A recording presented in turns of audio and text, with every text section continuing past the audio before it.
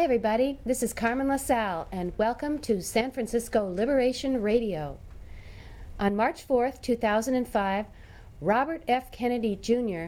spoke in Marin County, California, at the Civic Center in San Rafael, just across the Golden Gate Bridge from San Francisco. Peter B. Collins, a local talk show host, introduces him on this San Francisco Liberation Radio production. And now, ladies and gentlemen, it is my distinct pleasure to welcome our keynote speaker this evening here in Marin County, California. He is the president of the Waterkeeper Alliance. He is the chief prosecuting attorney for Hudson Riverkeeper. And if you know about General Electric's deposit of PCBs in the Hudson, there's a whole lot of river to keep there. He also serves as a senior attorney to the Natural Resources Defense Council. He is a supervising attorney at the Pace Environmental Litigation Clinic at the Pace University School of Law. Please welcome Robert F. Kennedy Jr. Thank you. Thanks very much.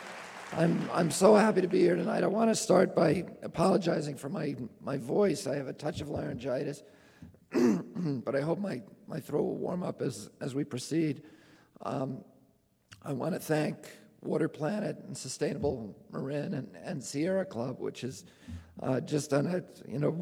I work for NRDC, and Sierra Club has just been our partner and the best partner that we could ever have in fighting this administration over the last 4 years in the Gingrich Congress since 1994, and I want to thank Larry Vaughn for his kind words about me and for all that he's done for the environment, for the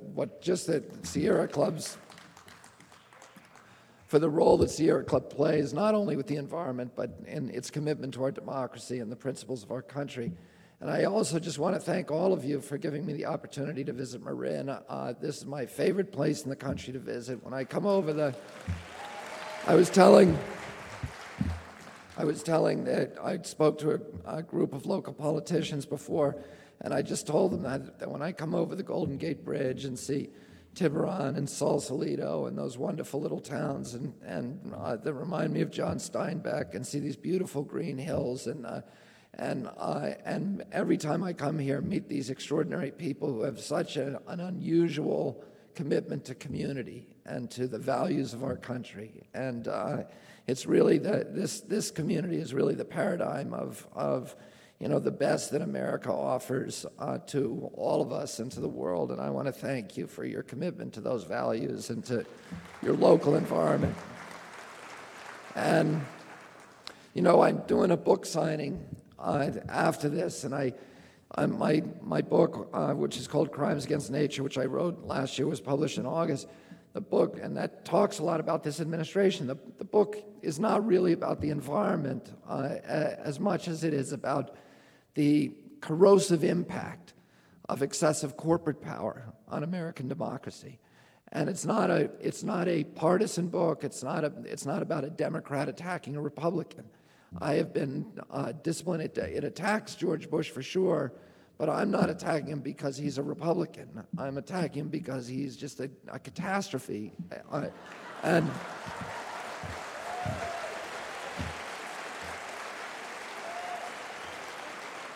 I've been disciplined during 21 years as an environmental advocate.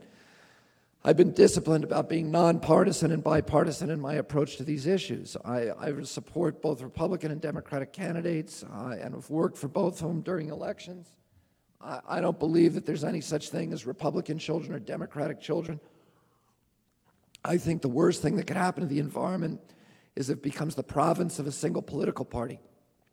But you can't talk honestly about the environment in any context today without speaking critically of this president. This is the worst environmental president that we've had in American history. If you look at NRDC's website, you'll see over 400 major environmental rollbacks that have been promoted or implemented by this administration over the last 4 years as part of a deliberate, concerted effort to eviscerate 30 years of environmental law. It's a stealth attack. The administration knows that, and the Gallup poll says 81% of Republicans want stronger environmental laws and want them strictly enforced.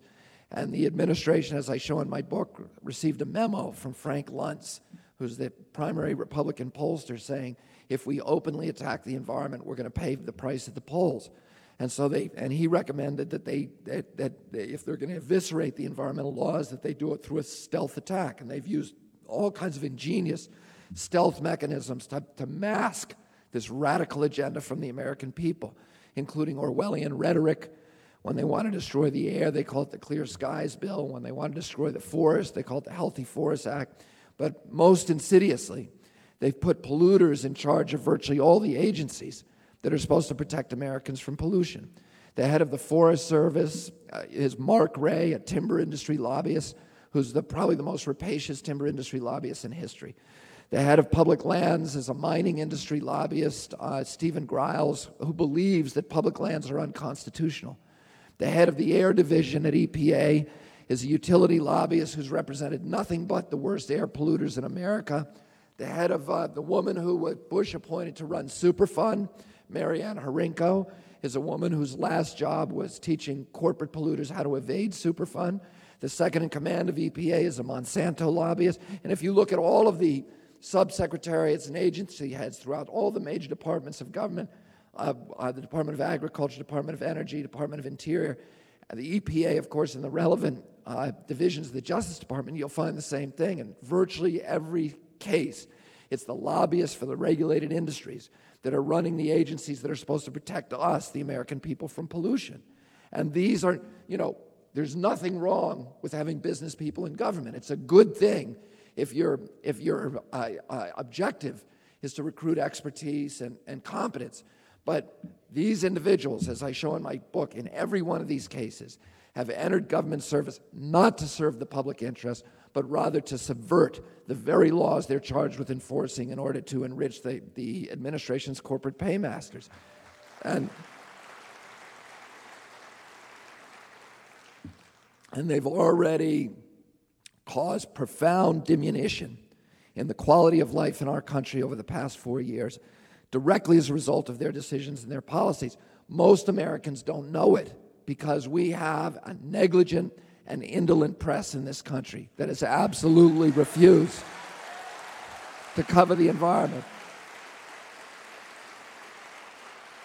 And particularly the broadcast media, which has completely let down the American people and let down our democracy.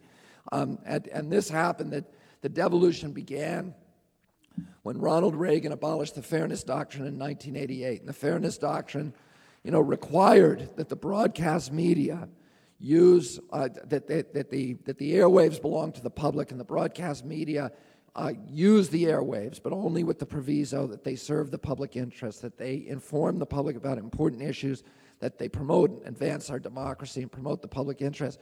Ronald Reagan abolished that. So nowadays, the corporate broadcasters have no obligation to the public. Their only obligation is to their shareholders, and they meet that obligation by increasing viewership to sell more ad revenue.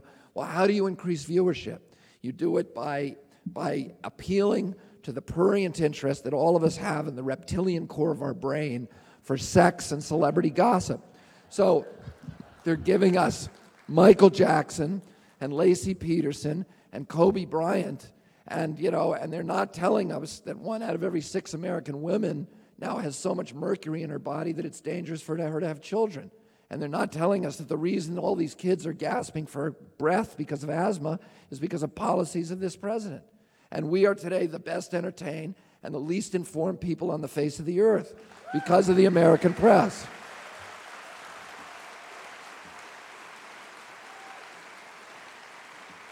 And as I said, there's been a profound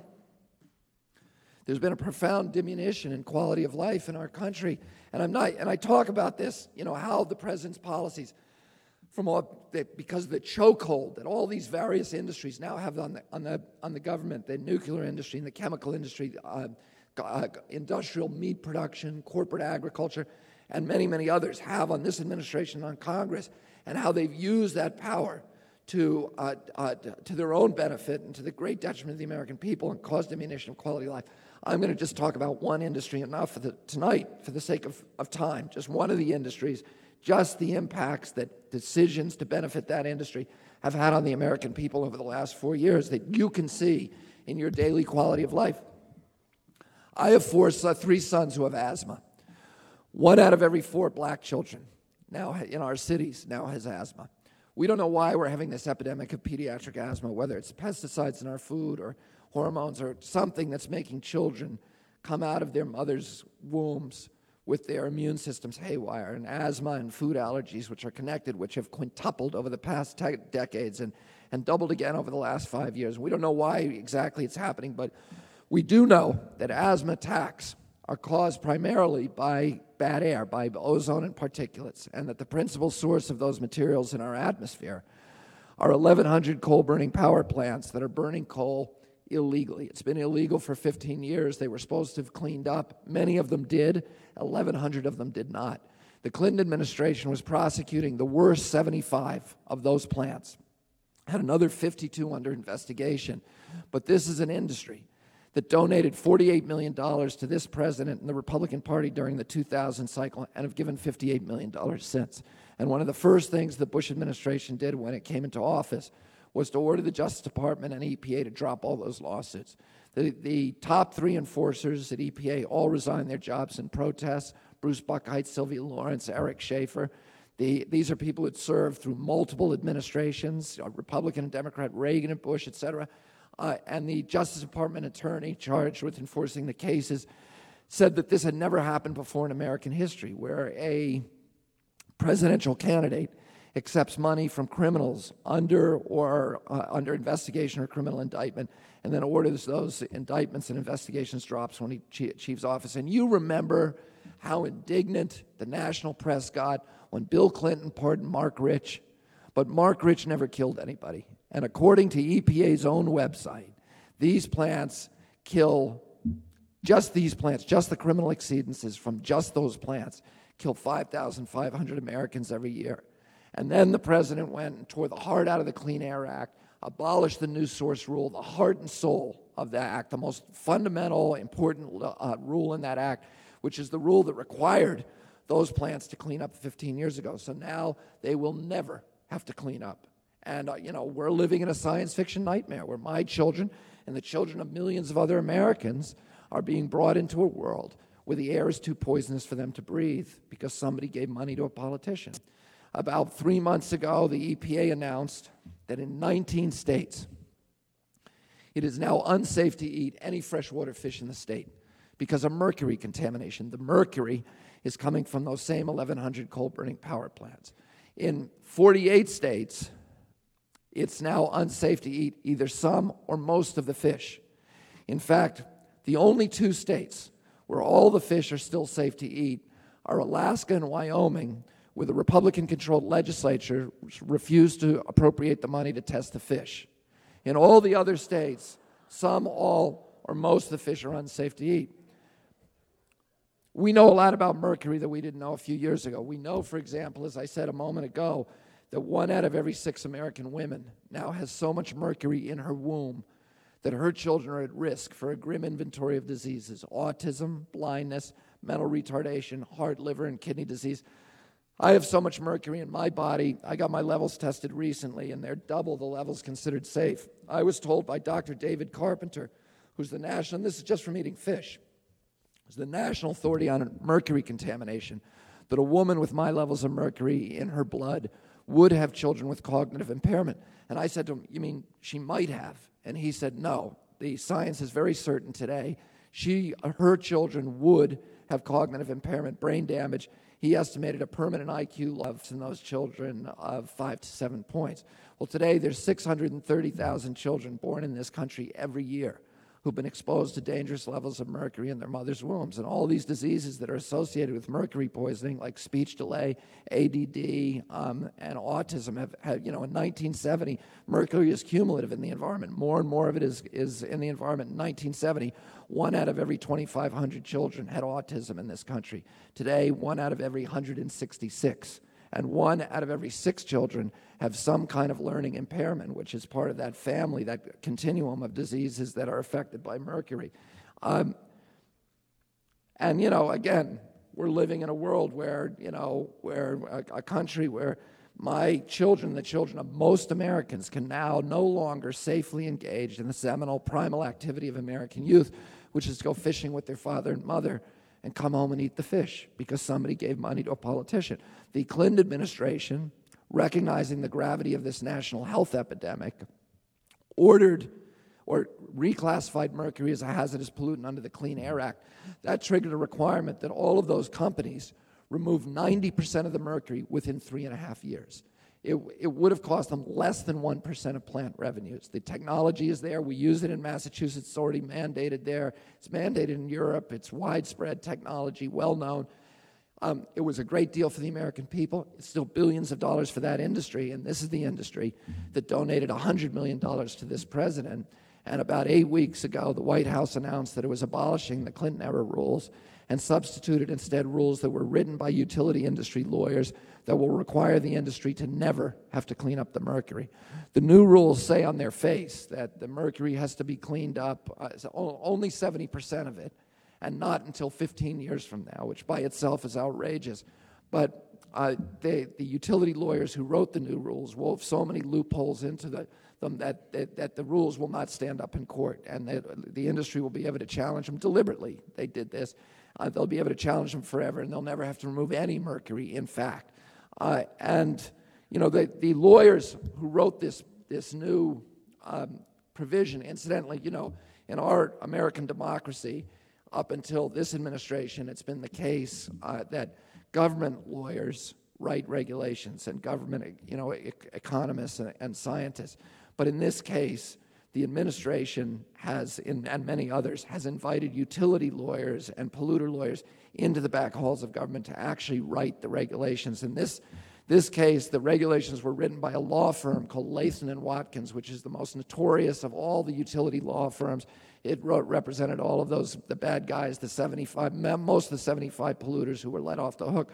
And the chief lobbyist for that law firm was, until recently, a man named Jeffrey Homestead, who is now the head of the air division at EPA. I live 2 hours south of the Adirondack Mountains. I take my kids fishing and hunting and hiking and camping there. This is the oldest wilderness on the face of the earth. It's been protected as forever wild since 1888.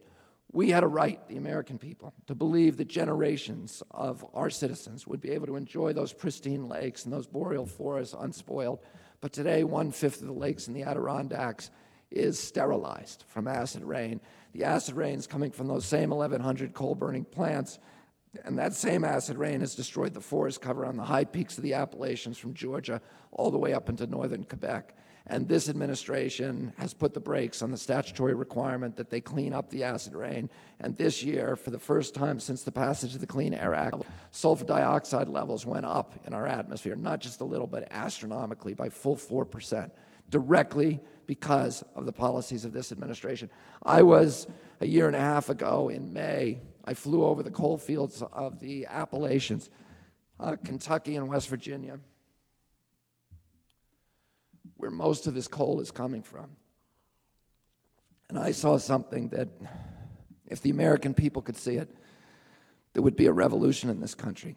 We are cutting down the Appalachian Mountains with these giant machines called drag lines. They're 22 stories high, one machine.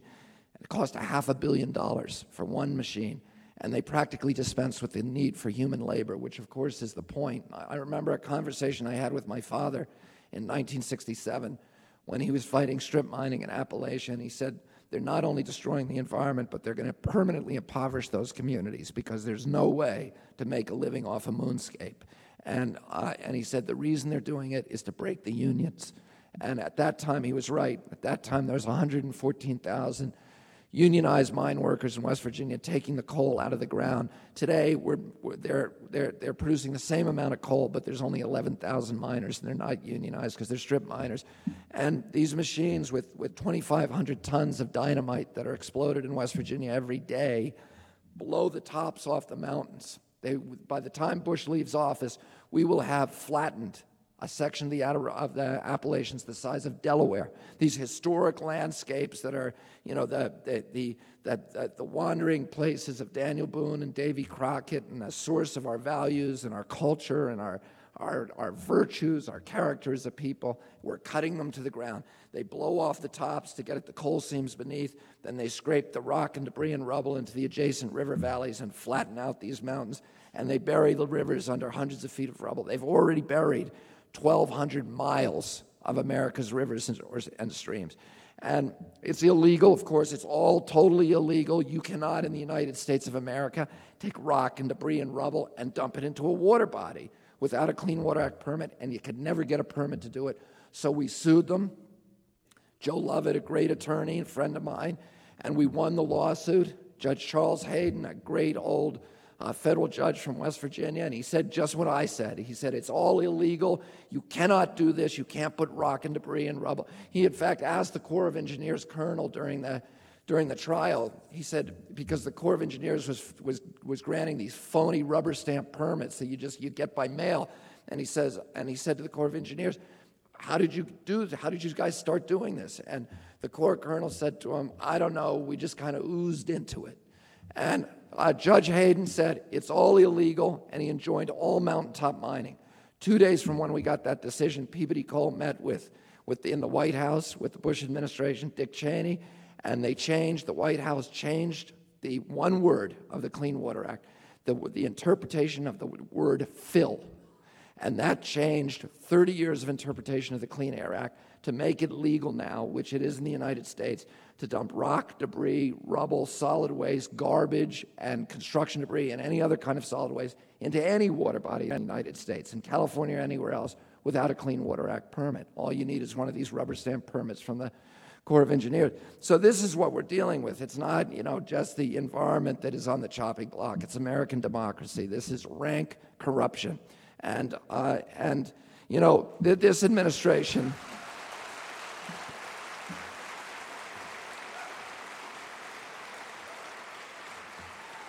This administration has done a great job along industry. Let me put it this way: industry and its indentured servants in this administration have done a great job, over the past decade of marginalizing environmentalists as radicals, as tree huggers, as pagans who worship trees and sacrifice people. But there is nothing radical about clean air and clean water for our children, and we are not protecting the environment for the sake of the fishes and the birds and for nature. We're protecting it for our own sake, because we recognize that nature is the infrastructure of our communities, and that if we want to meet our obligation as a generation, as a civilization, as a nation, which is to create communities that provide our children with the same opportunities for dignity and enrichment as the communities that our parents gave us, we've got to start by protecting our environmental infrastructure, the air we breathe, the water we drink, the wildlife, the landscapes, the public lands that enrich us, that connect us to our past, that provide context to our communities, that are the sources of our values, our virtues, our character as a people. And if you talk to the people in the White House or on Capitol Hill, can I get some more water? The people who are promoting this kind of rollbacks, what they invariably say is, they say, well, the time has come in our nation's history where we have to choose between economic prosperity on the one hand. Thank you. Let me just keep this. Okay. Thanks. Can you put it down here Yeah, for I us? can. Okay, thanks a lot. Thank you. That we have to choose between economic prosperity on the one hand and environmental protection on the other. And that is a false choice. In 100% of the situations, good environmental policy is identical.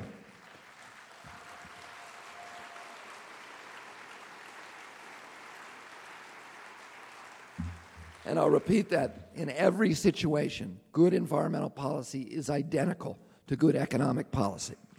If we want to measure our economy, and this is how we ought to be measuring it, based upon how it produces jobs and the dignity of jobs over the generations, over the long term, and how it preserves the value of the assets of our community. If, on the other hand, we want to do what they've been urging us to do in this White House, which is to treat the planet as if it were business in liquidation, convert our natural resources to cash as quickly as possible, have a few years of pollution-based prosperity, we can generate an instantaneous cash flow and the illusion of a prosperous economy, but our children are going to pay for our joyride. And they're going to pay for it with denuded landscapes and poor health and huge cleanup costs that are going to amplify over time and that they'll never be able to pay. Environmental injury is deficit spending. It's a way of loading the costs of our generation's prosperity onto the backs of our children. And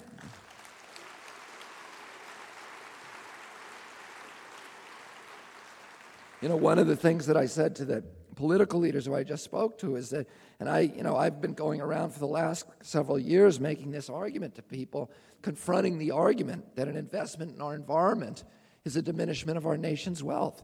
It's not a diminishment of our wealth. It's an investment in infrastructure. The same as investing in telecommunications or road construction. It's an investment that we have to make if we're going to ensure the economic vitality of the next generation and ultimately our own as well. And, I want to say this, that there's no stronger advocate for free market capitalism than myself. I believe that the free market is the most efficient and democratic way to distribute the goods of the land, and that the best thing that could happen to the environment is if we had true free market capitalism in this country, which we don't.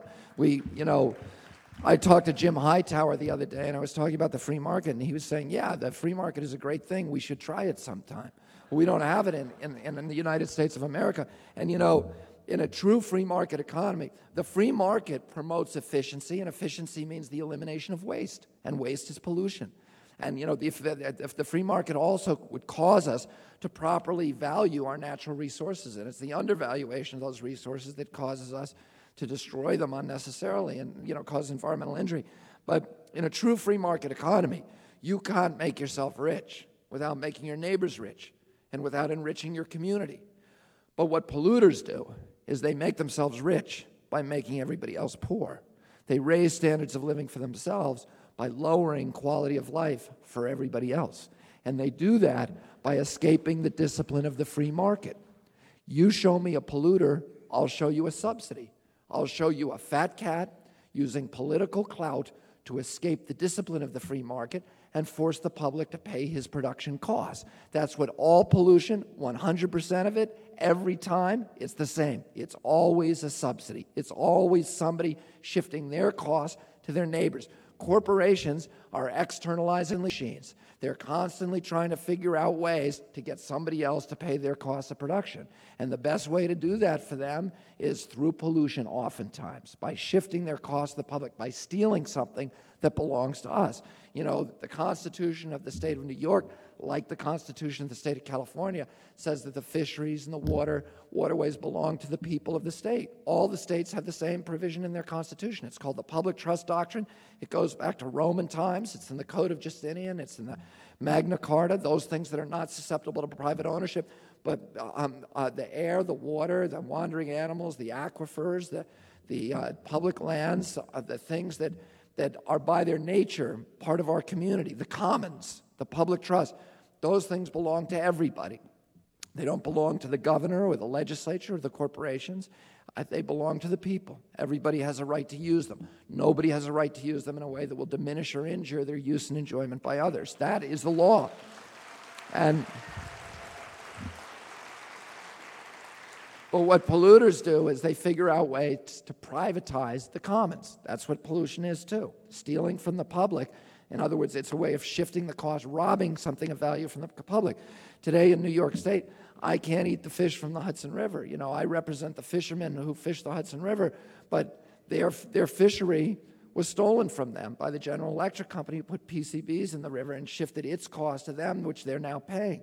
And we can't eat most of the fish in New York State because these coal-burning utilities, in the Ohio Valley, which have put mercury in the fish, so that I buy a fishing license every year for $30, and yet I can no longer eat the fish because somebody allowed a government official on the take allowed these polluters to steal the fish from me. And that's what all pollution is. It's an evasion of free market capitalism by shifting the cost to somebody else.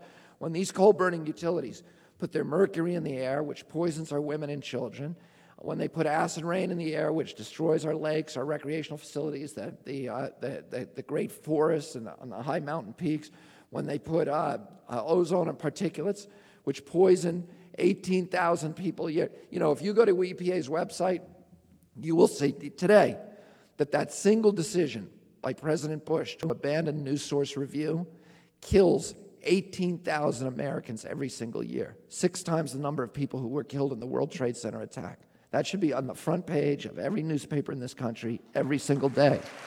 But the press has ignored it. And the fact, you know, when there was this anthrax scare and there was 6 people killed nationally by anthrax, and we had to hear about it every single day because, of course, terrorism is the same as sex and celebrity gossip. It gets viewers and sells product. But these coal-burning utilities have poisoned 1 out of every 6 American women, and they poisoned most of the fish in our country. What's worse? What's worse? What the terrorists did with those 6, people, or poisoning 1 out of every 6 American women, which the coal-burning utilities are doing. And, this should be on the headlines every single day. That's in terms of national security threats. But as I said, when they put the mercury into the air, when they put the acid rain, they are imposing costs on the rest of us that should, in a true free market economy, be reflected in the price of that company's product when it makes it to the market.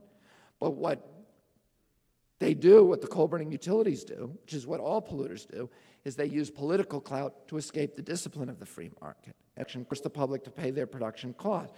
And what all the federal environmental laws are meant to do is to restore free market capitalism in our country by forcing actors in the marketplace to pay the true costs of bringing their product to market. And what we do, and we have tonight, I want to introduce somebody here. We have 135 river keepers around the country, and today here we have Dave Yearsley, who's the Petaluma river keeper. Dave, will you stand up?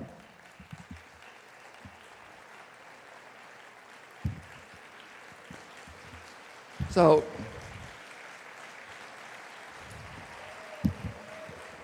and what we do, what the river keepers do, we patrol the waterways and we track down polluters and sue them. And what Dave does and what I do, we don't even consider ourselves environmentalists anymore. We're free marketeers. We go out into the marketplace and we catch the cheaters and we set the polluters and we say to them, we're going to force you to internalize your costs the same way that you're internalizing your profits. Because as long as somebody is cheating the free market, it distorts the whole marketplace. And none of us gets the advantages of the efficiencies and the democracy that the free market otherwise promises our country. And what we have to understand in America is that there is a huge difference between free market capitalism, which democratizes the nation, which makes us more efficient and more prosperous, and the kind of corporate crony capitalism, which has been embraced by this administration, which is as antithetical to democracy and prosperity and efficiency in America as it is in Nigeria. And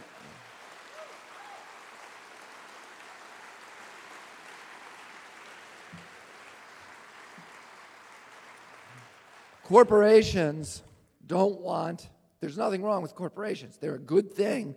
They drive our economy. They're the machine that drives our economy. They shouldn't, however, be running our government, because corporations don't want democracy and they don't want free markets. They want profits. And the best way for them to get profits is to use our campaign finance system, which is just a system of legalized bribery, to get a hold of a government official and then use that government official to dismantle the marketplace, to give them monopoly control, and to privatize the commons and steal it from the public. And that's what they're all up to, of course. I mean, not all of them, but that's what they have to be up to, because that's what the economic system encourages them to do as long as they can get away with it.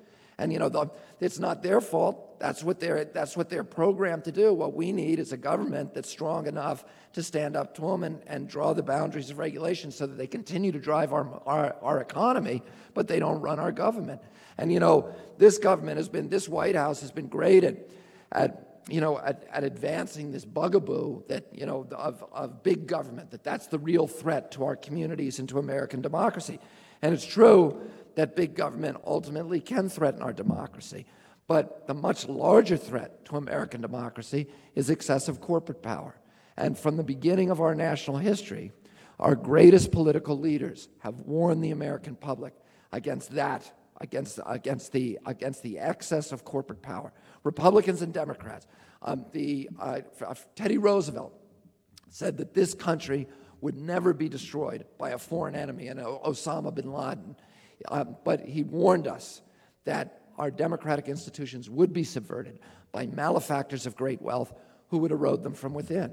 Dwight Eisenhower, another Republican, during his most famous speech ever, warned Americans against the domination by the military-industrial complex.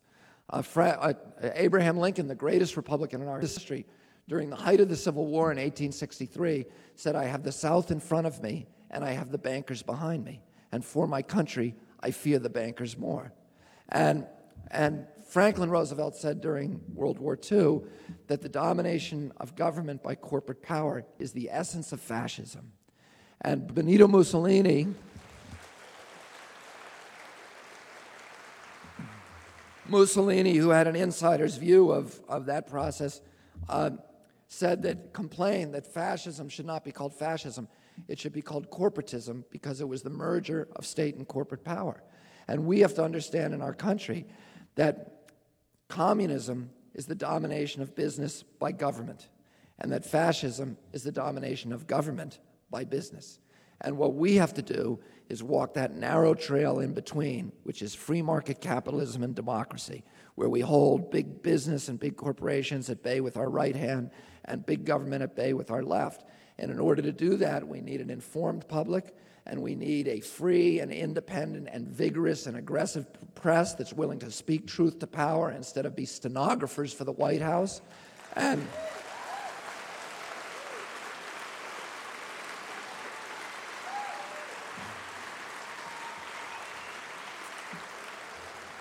we need public officials who are willing to stand up for themselves and stand up for the people. And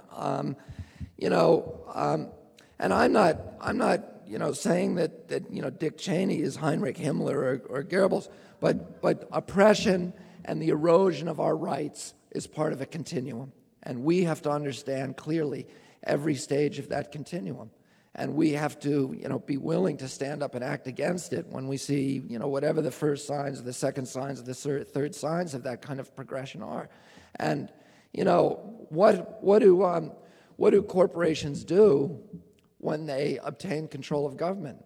Plunder. That's what they do. And, if you looked in 1920s, in the 1930s in Europe, in Spain and Italy and Germany. And, Mussolini and Hitler were elected in democracies, in capitalist democracies. Hitler was elected by the most educated people on the face of the earth.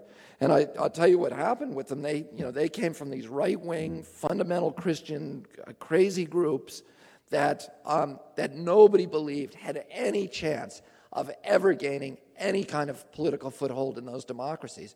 And all of a sudden, they made these marriages with industry, and the industry began pouring in huge amounts of money and lucre into these, marginalized, aberrant groups, and they suddenly were able to purchase political power. And the first thing that Hitler and Mussolini and Franco did when they took power was put industrialists in charge of all of the ministries in government as a payback. And they, of course, then began mounting, these small wars and giving themselves no-bid contracts and privatizing the commons, et cetera, and creating monopolies, et cetera, et cetera, et cetera. And when corporations take over government, they plunder. That is the whole point. And this government that we have here is the government of plunder. And we saw how they took a $5.6 trillion 10-year Bill Clinton surplus and turned it in 4 years into a $5 trillion deficit, a $10.6 trillion shift in wealth from the pockets of our children, from our national treasury, into the pockets of the very rich, the wealthiest Americans, and their corporate paymasters. And we saw how they plundered the largest asset that we had as a nation, which was the goodwill and love of the people all over the earth for the United States of America. And when I was a little boy, I traveled across this country with my Uncle Jack, with President Kennedy, and I traveled all over Europe with my father. And I went to Czechoslovakia with him, and to Poland, and to Italy, and Greece, and France, and Germany, and England. And everywhere we went, we were met by these vast crowds of people, sometimes hundreds of thousands of people, who came out just to be near an American politician because they loved our country and they were starved for our leadership. They looked to us for moral authority. They named their streets proudly after our political leaders: Washington, Jefferson, Jackson, Roosevelt, Kennedy, Lincoln. And I remember the day after 9/11 when the headline on the biggest newspaper in France, Le Monde, was "We are all Americans now."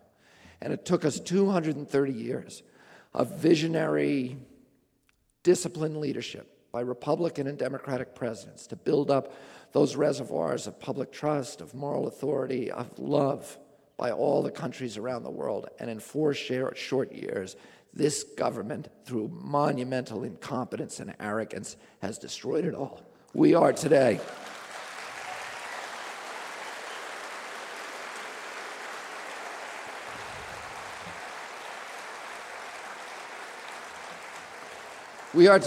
the most hated nation on the earth. There are 5.5 billion people around the planet who fear and despise the United States of America, and that, to me, is the bitterest pill to swallow, because I saw the potential for American leadership to do good things around this planet in the eyes and the face of all those people that I saw when I was a little boy. And we've destroyed these wonderful alliances, these beautiful alliances that we built after World War II. We've shattered them, and the respect that we have among the moderate Arab nations, and you know, of course, one of the largest assets that we have, and you could argue the most important, Teddy Roosevelt said it was the most important, which is our public lands, our environment, the air we breathe, the water we drink, all of the things, the sacred places that make us so proud to be American and that define us as a people, that connect us to our past, and also, you know, the thing that makes us proudest to be American, which is our values. And this is a government that claims to be the government of values. But every value that they claim to represent is just a hollow facade that masks the one value that they're really consider worth fighting for, which is corporate profit-taking. They claim to be conservatives, but they have torn the conserve out of conservatism. They claim to like free markets, but they despise the free market. What they want is corporate welfare, capitalism for the poor, and socialism for the rich. What they claim to like property rights, but when they say property rights, they really mean only one thing: the right of a polluter to use his property to destroy his neighbor's property and to destroy the public property. And they claim to like law and order, but they're the first ones to let the corporate lawbreakers off the hook. And they claim to like states' rights and local control, but they only like states' rights and local control when it means sweeping away the obstacles to corporate profit-taking at the local level. And, you know, the state of California, this is just one of many, many, many hundreds of examples recently, and I saw another one last night when, you know, Bill Frist is trying to put a provision into the Homeland Security bill that would stop all of the states from excluding thimerosal, which is mercury, from children's vaccines to protect the mercury industry. And, you know, and our vaccines have all this mercury in it still. Even the flu vaccine still has it in, and that's one of the reasons we've got this huge autism epidemic in our country. But the legislature here in California passed, and my cousin Arnold Schwarzenegger signed, the toughest automobile emissions bill in 50 states because the federal laws were not protecting the car culture of California from the diseases that are caused by automobile emissions. 10% of the children in San Bernardino have permanent lung damage that will hound them to the rest of the days and cause all kinds of diseases and problems with those children. And this is true. This is the rule now in most of the cities in California. And so the state passed these laws, and now Detroit is threatening to sue the state of California. And guess what? The federal government is now making noises that it's going to join Detroit in the suit against the state of California. And I see the same thing all the time with, when local people in North Carolina tried to erect barriers, zoning ordinance, et cetera, to the hog industry, these big hog sheds coming in and shattering rural communities. The first person they hear from is Ted Olson and the federal government saying you can't interfere with federal commerce or we're going to come down on you like a hammer. The same thing in West Virginia in the coal fields when they try to zone out Peabody and Massey coal. So they don't care about local control, except when it means getting rid of the barriers to corporate profit-taking at the local level. And they claim to like Christianity, but they have violated every one of the manifold mandates of the Christian faith, that we care for the environment, that we act as stewards, and that we treat our children and future generations with responsibility. And I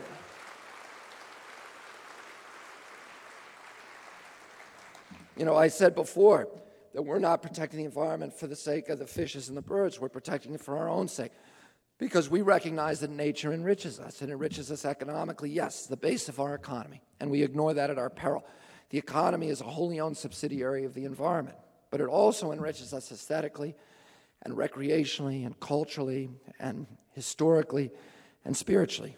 And human beings have other appetites besides money, and if we don't feed them, we're not going to grow up. We're not going to become the kind of beings that our Creator intended us to become. When we destroy nature, we diminish ourselves. We impoverish our children. We're not fighting to preserve those ancient forests in the Pacific Northwest or the Sierra Nevada, as Rush Limbaugh loves to say, for the sake of a spotted owl. We're preserving those forests because we believe the trees have more value to humanity standing than they would have if we cut them down. And I'm not fighting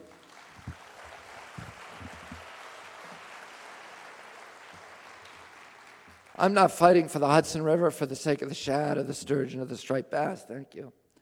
But because I believe that my children will be richer and my community and I will be richer if I live in a world where there are shad and sturgeon and stripers on the Hudson. And the same with Dave Yearsley on the Petaluma. And I want my kids to be able to look out on the river and see the tiny boats of the commercial fishermen, the traditional gear commercial fishermen of the Hudson, who I've represented and fought for as their attorney for 21 years to try to preserve their culture and their livelihoods and their property.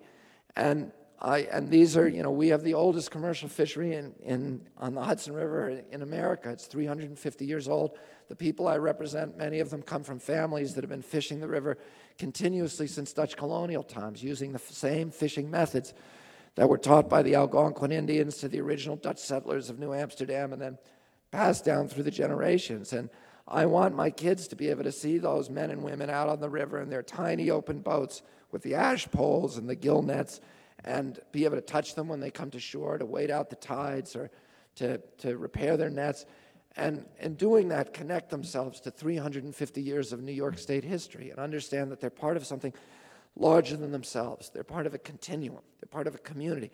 I don't want my children to grow up in a world where there are no commercial fishermen left on the Hudson, where it's all Gordon Seafood and Unilever in 400-ton factory trawlers 100 miles offshore, strip mining the ocean with no interface with humanity or with our communities, and where there are no family farmers left in our country, where it's all Smithfield and Cargill and premium standard farms raising animals in factories and treated in tiny cages where they can't turn around their whole lives and where they live short, miserable lives dosed with hormones and antibiotics, and where they treat the animals and the humans who work for them with unspeakable cruelty, and where we've lost touch with the seasons and the tides and the things that connect us to the 10,000 generations of human beings that were here before there were laptops and that connect us ultimately to God. And I don't believe that nature is God or that we ought to be worshiping it as God. But I do believe that it's the way that God communicates to us most forcefully.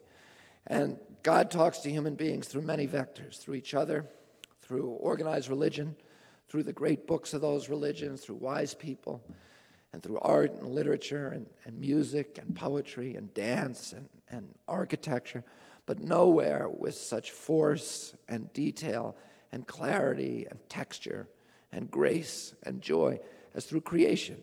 We don't know Michelangelo by reading his biography. We know him by looking at the ceiling of the Sistine Chapel.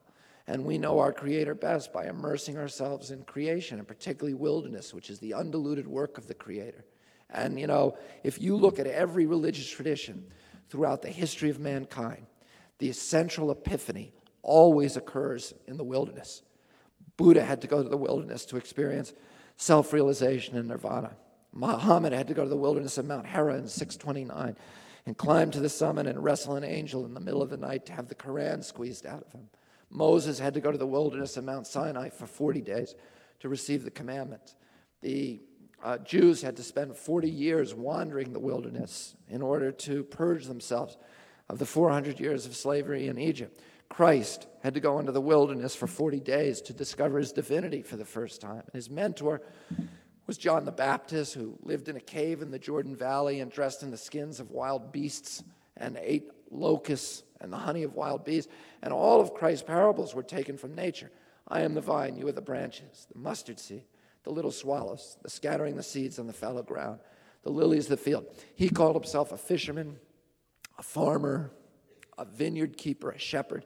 The reason he did that, and it's the same reason that all the Old Testament prophets and the Quranic prophets did the same thing, and all the Quran and Old Testament and Talmudic prophets, all of them came out of the wilderness, and all of them were shepherds. And that daily connection to nature gave them a special access to the wisdom of the Almighty. And they all used parables from nature to teach the wisdom of God. And the reason Christ did that, like they all did, was because that's how he stayed in touch with the people. He was saying things that were revolutionary, that contradicted everything they'd heard from the literate, sophisticated people of their time, and they would have dismissed him as a quack. But they were able to confirm the wisdom of his parables through their own observations of the fishes and the birds. And they were able to say, he's not telling us something new. He's simply illuminating something very, very old. Messages that were written into creation by the Creator at the beginning of time.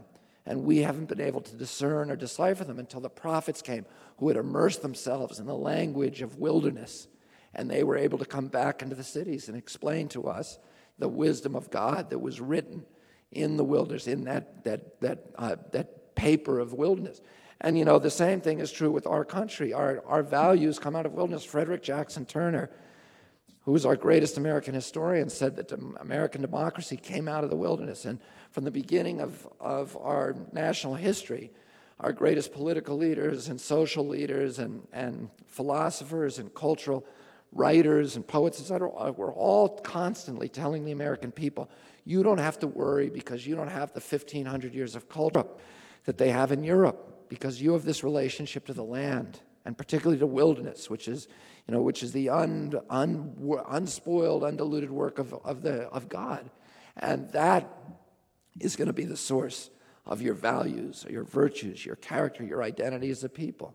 And, if you look at every valid piece of classic American literature and poetry and art, the unifying theme is that nature is the critical defining element of American culture. And, today we have an administration that doesn't recognize that. They look out over these green landscapes and over the Grand Sequoia National Monument or the Sierra Nevada, and they see only one thing, which is money. And they don't understand that this is where our values reside. And when they cut down those trees, they are also eroding the source of America's values. And, this is an administration that has no idea what it is that makes us proud to be American and makes America, worth fighting for. And I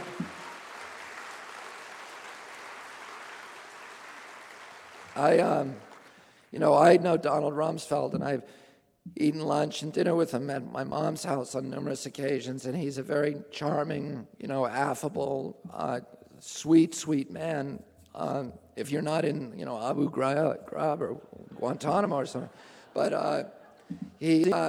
I see him on TV now, and I see him, wearing his suits, and he looks so great, and I say, he's had all the advantages, the best advantages that our country has, and he goes to our churches, and he's gone to the best schools, and then I see these memos that went back and forth between him and Roberta Gonzalez and the new Attorney General, and Paul Wolfowitz debating about how much it's permissible for Americans to torture other people.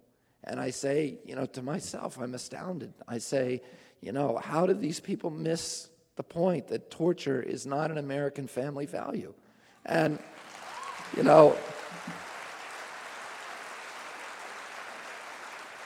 all of these values they've missed. And I often say to myself, how did they get so many draft dodgers in one place? And, they got all of these chicken hawks, Dick Cheney and George Bush and Paul Wolfowitz and Richard Pearl and on, and they're all their buddies, Dennis Hastert and Tom DeLay and Rush Limbaugh, all of them. And I say, well, there's a lot of people who evaded the Vietnam War because they had moral qualms. Most of them had moral qualms about the war, but not these people. They evaded the war. They loved the war. They wanted us to be in Vietnam. They just wanted somebody else to fight it. And the reason for that is they don't understand what it is about America that makes our country worth fighting and worth dying for. And this country is worth fighting for, and it is worth dying for, but they missed the point of America. They've completely missed the point. And the message that I would leave all of you is that, it is worth fighting for, and we need to fight to get it back. And that, Teddy Roosevelt said that the principal role of government is to protect the environment. The only role that is greater than that, the only thing that government does that is more important than that, is to defend the nation against dissolution during times of war. But otherwise, there is no more important role of government than protecting the environment for future generations, because that is really that's the central thing that makes us, a country, and that makes us a community. It's the common assets of all of us. And the best measure of how democracy is functioning is how it distributes the goods of the land. Does it keep them in the hands of the people, or does it allow them to be controlled by these giant accretions of power? That General Electric company now owns all the fish in the Hudson River. And these big polluters are now privatizing our air and privatizing the commons. And what we need to do is to keep the commons in the hands of the public. And I'll close with the proverb from the Lakota people that's been expropriated to some extent by the environmental movement, where they said we didn't inherit this planet from our ancestors. We borrow it from our children. And I would add to that if we don't return to them something that is roughly the equivalent of what we received, that they'll have the right to ask us some really difficult questions. Thank you all very much for having me here and for sitting through this here in the room. Thank you.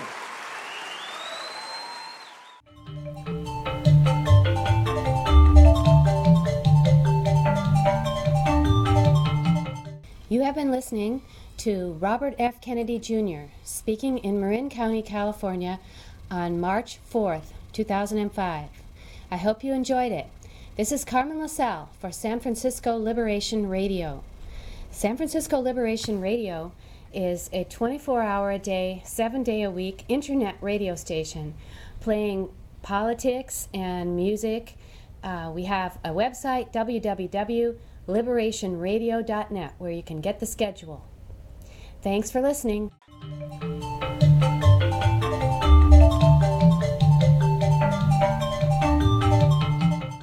Music is by Chris Potter and Late Bake Productions.